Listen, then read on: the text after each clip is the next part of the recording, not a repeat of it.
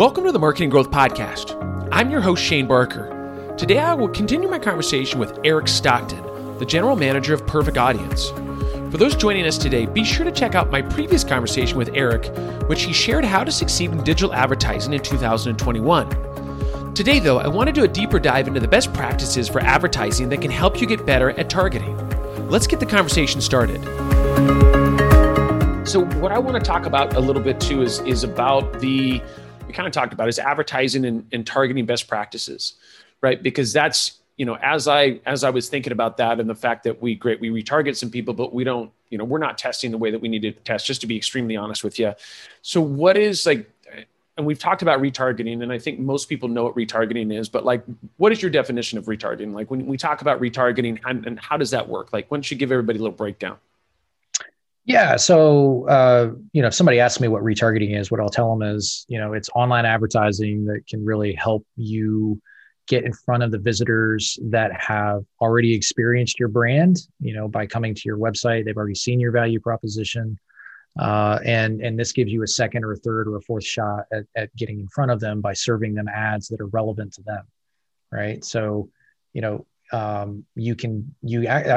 kind of break it up into two groups. So there's those that haven't converted and then those that have, right? So then you can also send ads to people that, are customers that have already converted that, you get a chance, a second or a third chance, just like you do with basket recovery email or, shopping cart recovery email, which is a basic best practice on the email side. You can do, it's sort of like, this is the digital ad equivalent of that, right? So, I say that a lot, where people are, that's like one of the first things you do is do shopping cart recovery because everybody knows that's like a best practice. Well, retargeting is a best practice, in the same vein as that with digital ads. Well, and you think about it, and once again, this is as I'm like crying inside a little bit, but the retargeting side of things is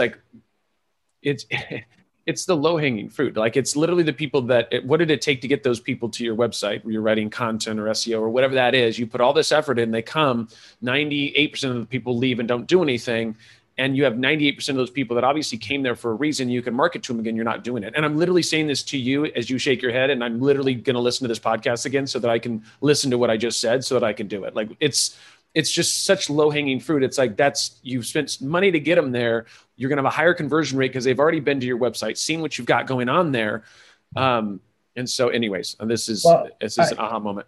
Yeah, no, I think that's right. I mean, I think, we all do or we should be anyway, doing things like exit intent pop-ups, right? For email capture, right? And there's a reason why we do that. We know that, there's a certain amount of people that come to our site.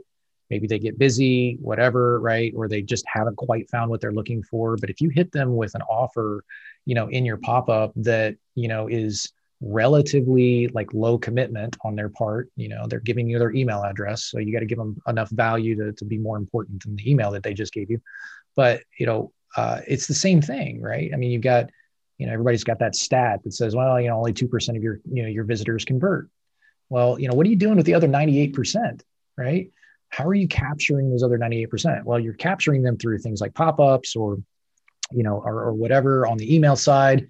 And, the digital ad component of that is really retargeting, right? So you're capturing those people so that, or you're building an audience of those people that did not convert so that you can send them ads that are relevant to them, that they will appreciate, right? That's the key, right? Everybody's had those annoying ones. You don't want those. You want the ones that actually deliver value to somebody where they're looking at it and saying, this is interesting. I want to click on that because I want that piece of content, or I want to watch that video or whatever have you, and that's super important because it allows you to be able to capture, some of that other 90%, 98% back. Well, it's just a basic concept. If you think about it, they would say it's always easier to keep the current clients and retain current clients than to try to find a new one. So if you put all that effort in to get them to your website and to see something, then you really should figure out what you need to do to stay in front of them, right? I mean, that's just, once again, I'm saying that out loud to myself as I shake my head, and my team that's going to be listening to this and editing this podcast. I think we know what we're going to be working on here in the next few weeks now that I've had that moment. But I did have a question about like consumer interests and behaviors when it comes to, it's because it becomes challenging to predict, right? Especially in the current environment. Do you have any tips on running like hyper profitable like ad campaigns? I mean, especially once again, because I know the cool part about what you guys do is you have you guys can see way people reacting to certain things in ads and stuff that come out. Is there anything you can give, like maybe some tips or anything like that on once again how to run a hyper profitable ad campaign? Yeah, so I think that's a great question. So it really sort of boils down to a few levers that you can pull.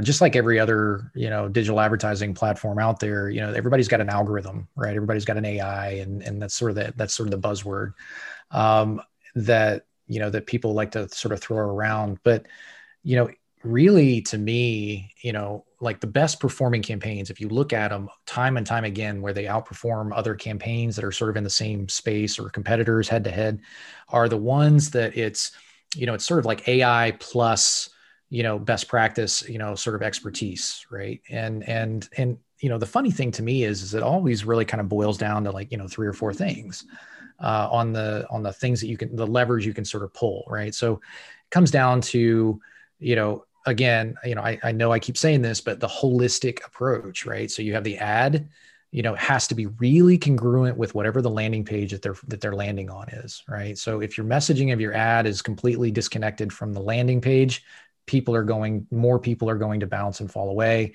They're not going to get, the connection. It doesn't, like, we have, the attention spans of gnats these days, right? So it's got to be quick and it's got to be powerful, right? So it's got to happen right away, so congruency between, sort of your ad, like even things like your color scheme and your headline and everything has to really match.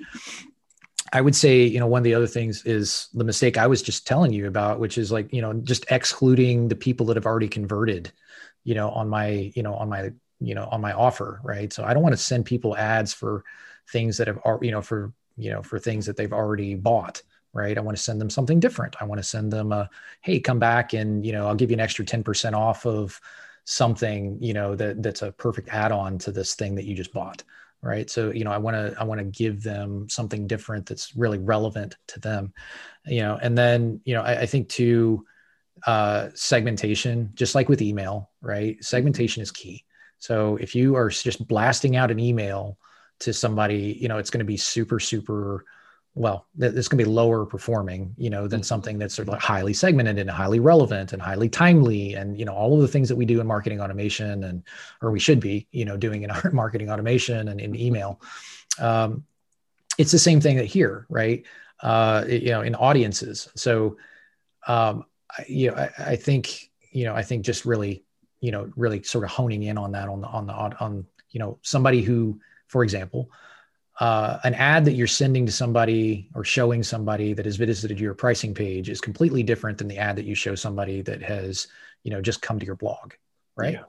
Yeah. So, I mean, you want to sort of dial those things in. And I know those things sound like obvious, but that's the thing, like it's not complicated, like some of the most successful campaigns that we have that I see every day in Perfect Audience are really not complicated.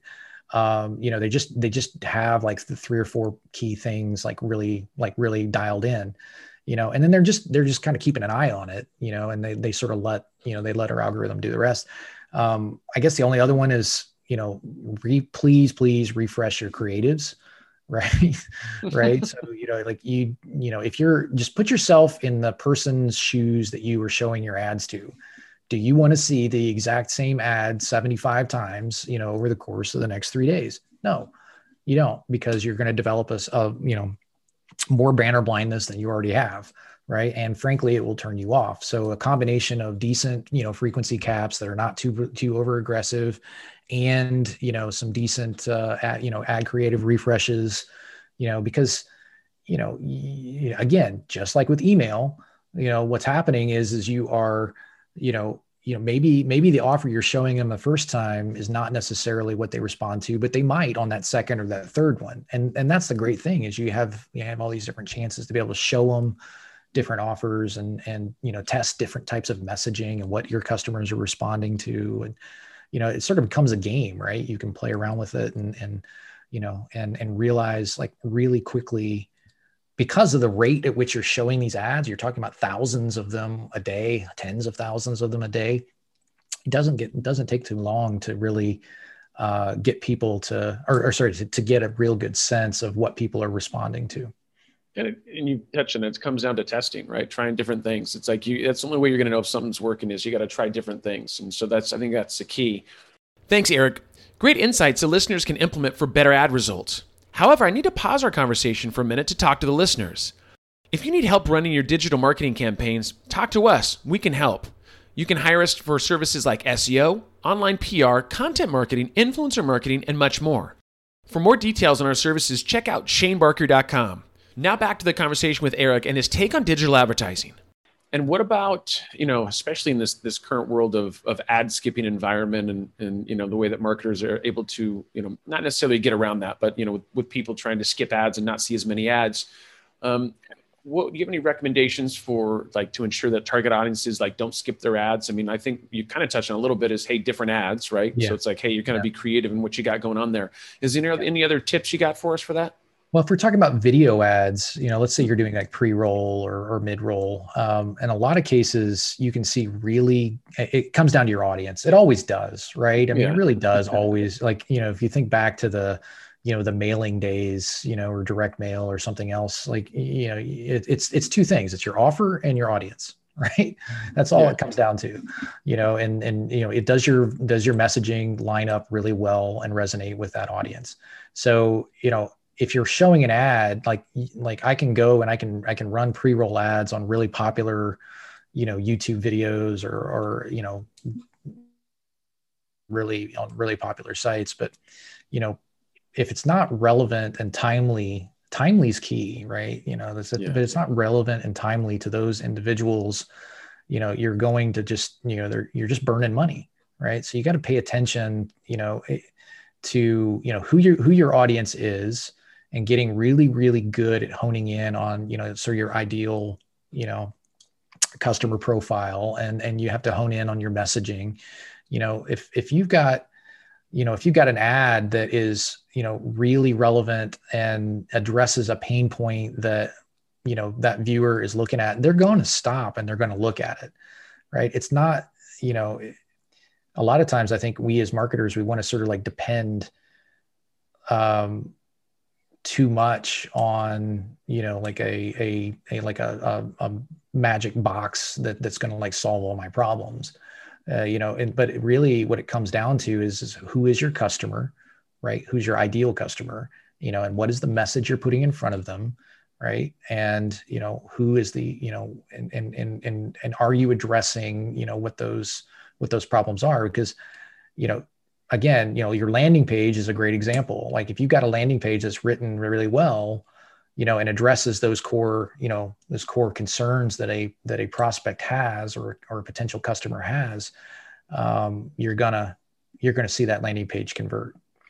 Yeah, which I think is awesome. That's what once again, it's so funny when I do these podcast interviews, it's everybody that I talk to, it always comes back just the basics, what people know, but it's how many people that don't even follow the basics of what it is, whether it become content marketing, SEO, whether it's retargeting, it comes down to, it's not tons of magic. There's plenty of people that have written about what you need to do. It's just implementing that. And then just once again, the testing and being able to make that happen. It's not easy, but it can happen if you once again stick to the core values of what needs to happen and keep that as a framework. Well, I think that's confidence inspiring too, right? Because it's tried and true. It's not like you got to go out and reinvent the wheel, right? That they work. These are best practices that work, and they're best practices for a reason, and so I think, when you sort of where we fall apart as marketers, we're marketers in general, I say this a lot, we're marketers are very frenetic people. Marketers and entrepreneurs. I'll put us both on those, because I'm also an entrepreneur, I think too. But, I think we're very frenetic people, right? We just sort of throw things around, right? Let's work on all of these different things and let's have lots of things happening. And the reality is that, you as a marketer, you got to cut out a lot of stuff, and you got to be really hyper focused on who that customer is and dial that in and test your messaging and what are they responding to. And that obviously changes over time. So you got to continue to do that. Those are where you have, the either entrepreneurs or marketing departments, they have the most success. Yeah, no, that makes you going to be hyper focused on that. So we've talked about retargeting, talked about all the fun stuff. Now we get into the kind of the really hard questions. These are the ones that throw a lot of people off a little bit. And so I like to throw them to you guys sometimes ahead of time, just so that you're not too thrown off. But if you could to talk to Eric, this is probably, we'll call you Eric 2.0. If you could talk to Eric 1.0, so that's 25-year-old Eric, who's probably been drinking or something. But anyways, we're not here to judge. My point is, if you could tell that Eric, and you could sit him down and say, hey, Eric, this is what's going to happen in the future. And this is what you got to be really careful. But this is the one thing that I think you're going to need to know for the future. I mean, think about, like, what was it? Back to the Future. You can go back and tell, what was his name? Marty McFly. Hey, yeah. Marty, what would you tell Eric, 25-year-old Eric? What would I tell 25-year-old Eric? That's a great question. I think the thing that I would probably focus on is,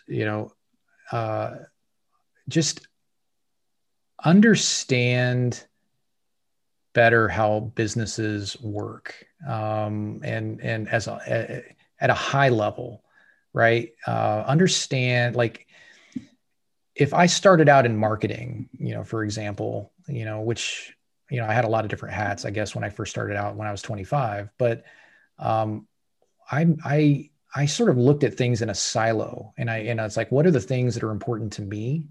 Maybe that's a selfish, maybe a single-minded sort of perspective, but what I missed out on, I think, was understanding what was important to the, sort of the people around me. And I guess what I mean by that is, I have, investors, or I have,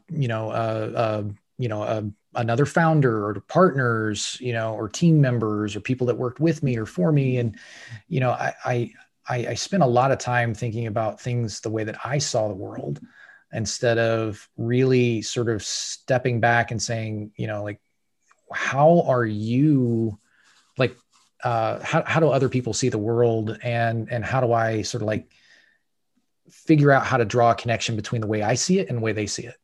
Right. Because that's super important. Like you find that too with, marketers have, and I kind of go back to the marketer thing. But if I put my marketer hat on, marketers have problems. Like, we have all sorts of enemies, right? We have lots of different hats. We're overwhelmed. We have tons of things that are going on, and, we're sort of bumping up against the IT department, because there's always something, that we can't get done as fast as we need to get it done. We always sort of bump up against the CFO, right? Because the CFO is in charge of, kind of telling no, right? Yeah. And getting more spend, or budget or whatever, right? And, the CEO, right, is like, I need more revenue, or I need to do this, or we need to push for that. And strategically, we're going to be doing this. And so if I sort of put my hat on and say, how do I, as somebody who wants to just build something and grow something, I can't do it myself, right? I've got to have these other individuals sort of buying in, and me doing a better job of sort of of internally marketing, what it is that my objectives and my goals are. And my 25-year-old self would say, well, the heck with that. I'm just going to go and do it myself. Right. Yeah. And you only get so far, you need that team around you that really is, where you can extend yourself through them to be able to get things done. It really is like, how can I play better with the other kids in the playground? Right. Yep. It's like, and better understand, like, how can we make this? Cause I do get that. I was when I was younger, I was pretty bullheaded too. Like, I was, I can figure it out. I can do this. I can do that. And it's a lonely island out there, and then I kind of say, hey, there's people that are a lot smarter than me that I should have around me. And so it's, and how do I bring them on, and how do we make this a cohesive team and to be able to move forward? So I love that. I hopefully Eric 1.0 is listening, which I'm sure that he's not, because it's a long time ago and the podcast just started a year and a half ago. But anyways, you get my point. I mean, hopefully, hopefully you're hearing hearing this, my friend. All right. So what about this? If you could have dinner with any three people, dead or alive, who would it be? Who would be on your list of people to have dinner with? It could be family, it could be friends. I've had people say Obama. One guy wanted to have dinner with Jesus, which I thought was awesome. I mean, there's all kind. I mean, who else? I don't know. But yeah, who's your top three? Oh man, that's a great question. Well, okay. So Warren Buffett would be a great example. I don't have $2 million for a lunch with Warren Buffett, which I think is what it costs you now with his charity. But Buffett, that's pennies. Man, I like the wisdom that guy has, is amazing. I would say, my wife is probably one that I would point to. I know that sounds crazy and cheesy, but it is. Yeah, I love her to death, and I think we have a ton of fun with, and because we have 4 kids, we don't have a lot of chance to go and do dinners very often. So yeah, that's probably one of them. Are you saying that because she's in the room, or you truly mean this? Be honest. She's listening. She's probably not. No, she's not. Okay. That was from the heart, folks. That was purely from the heart. Okay. She's homeschooling the kids right now. So no. And she definitely needs a dinner out for sure.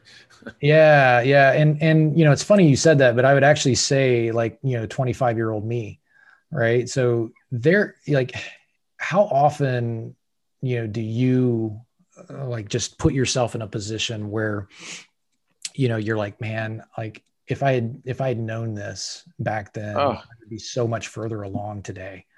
That's what I want, right? I mean, assuming like our time continuum works the way that we think it does, and not maybe like it was in the Avengers movie, right? Yeah. But there's there's a lot of like me wanting to say, I'm always trying to like push, right? And I just like I want to like just go back and tell my old self or my younger self a million things, just to be further along today than I was then. Well, what our gift to this world is, and for me, is like I try to implement that on my son of saying, hey, listen, like let me explain to you. Of course, sometimes they listen, depends on what age they are.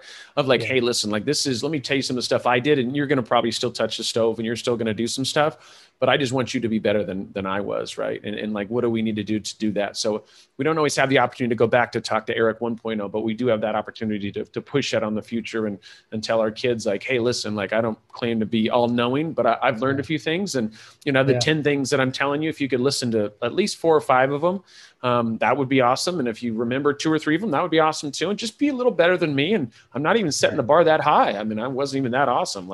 Your mom got confused and got together with me, but here we are today. We made it, we made it through COVID and everything, boy, sneaking into 2021.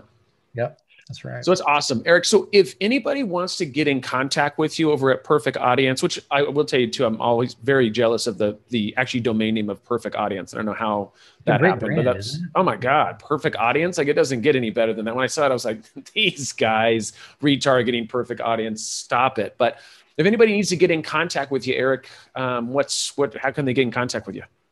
Oh goodness. Yeah, easy. So I'm on LinkedIn, just LinkedIn/Eric Stockton. And then also just Eric@perfectaudience.com. There we go. I will tell you guys too, is that we are putting this in the show notes as well, that right now, if you guys would try out Perfect Audience, they're doing a $1,000 ad credit for free, which is, once again, a free $1,000 during a time when you can kind of get control of your retargeting. I myself am probably going to read my review again and then probably be clicking on it because my team who's listening right now, we're going to start doing a lot more retargeting. We're slacking in that area. So anybody that's hearing this, just know that we're going to be adding that to the to-do list to talk about next week. But Eric, thank you so much, man, for being on the podcast. I know that we would be going back and forth, and I was really, really excited about being able to pull you in today. I know you have a webinar right after this. So good luck with the rest of your day, my friend, and we'll be talking here soon. Yeah, you too. Thanks so much. I appreciate it. Thanks for having me. Not a problem. The pleasure was ours. Thank you for joining us on this week's episode of the Marketing Growth Podcast. Now, next week, another interesting guest will join us for an engaging conversation. Stay tuned.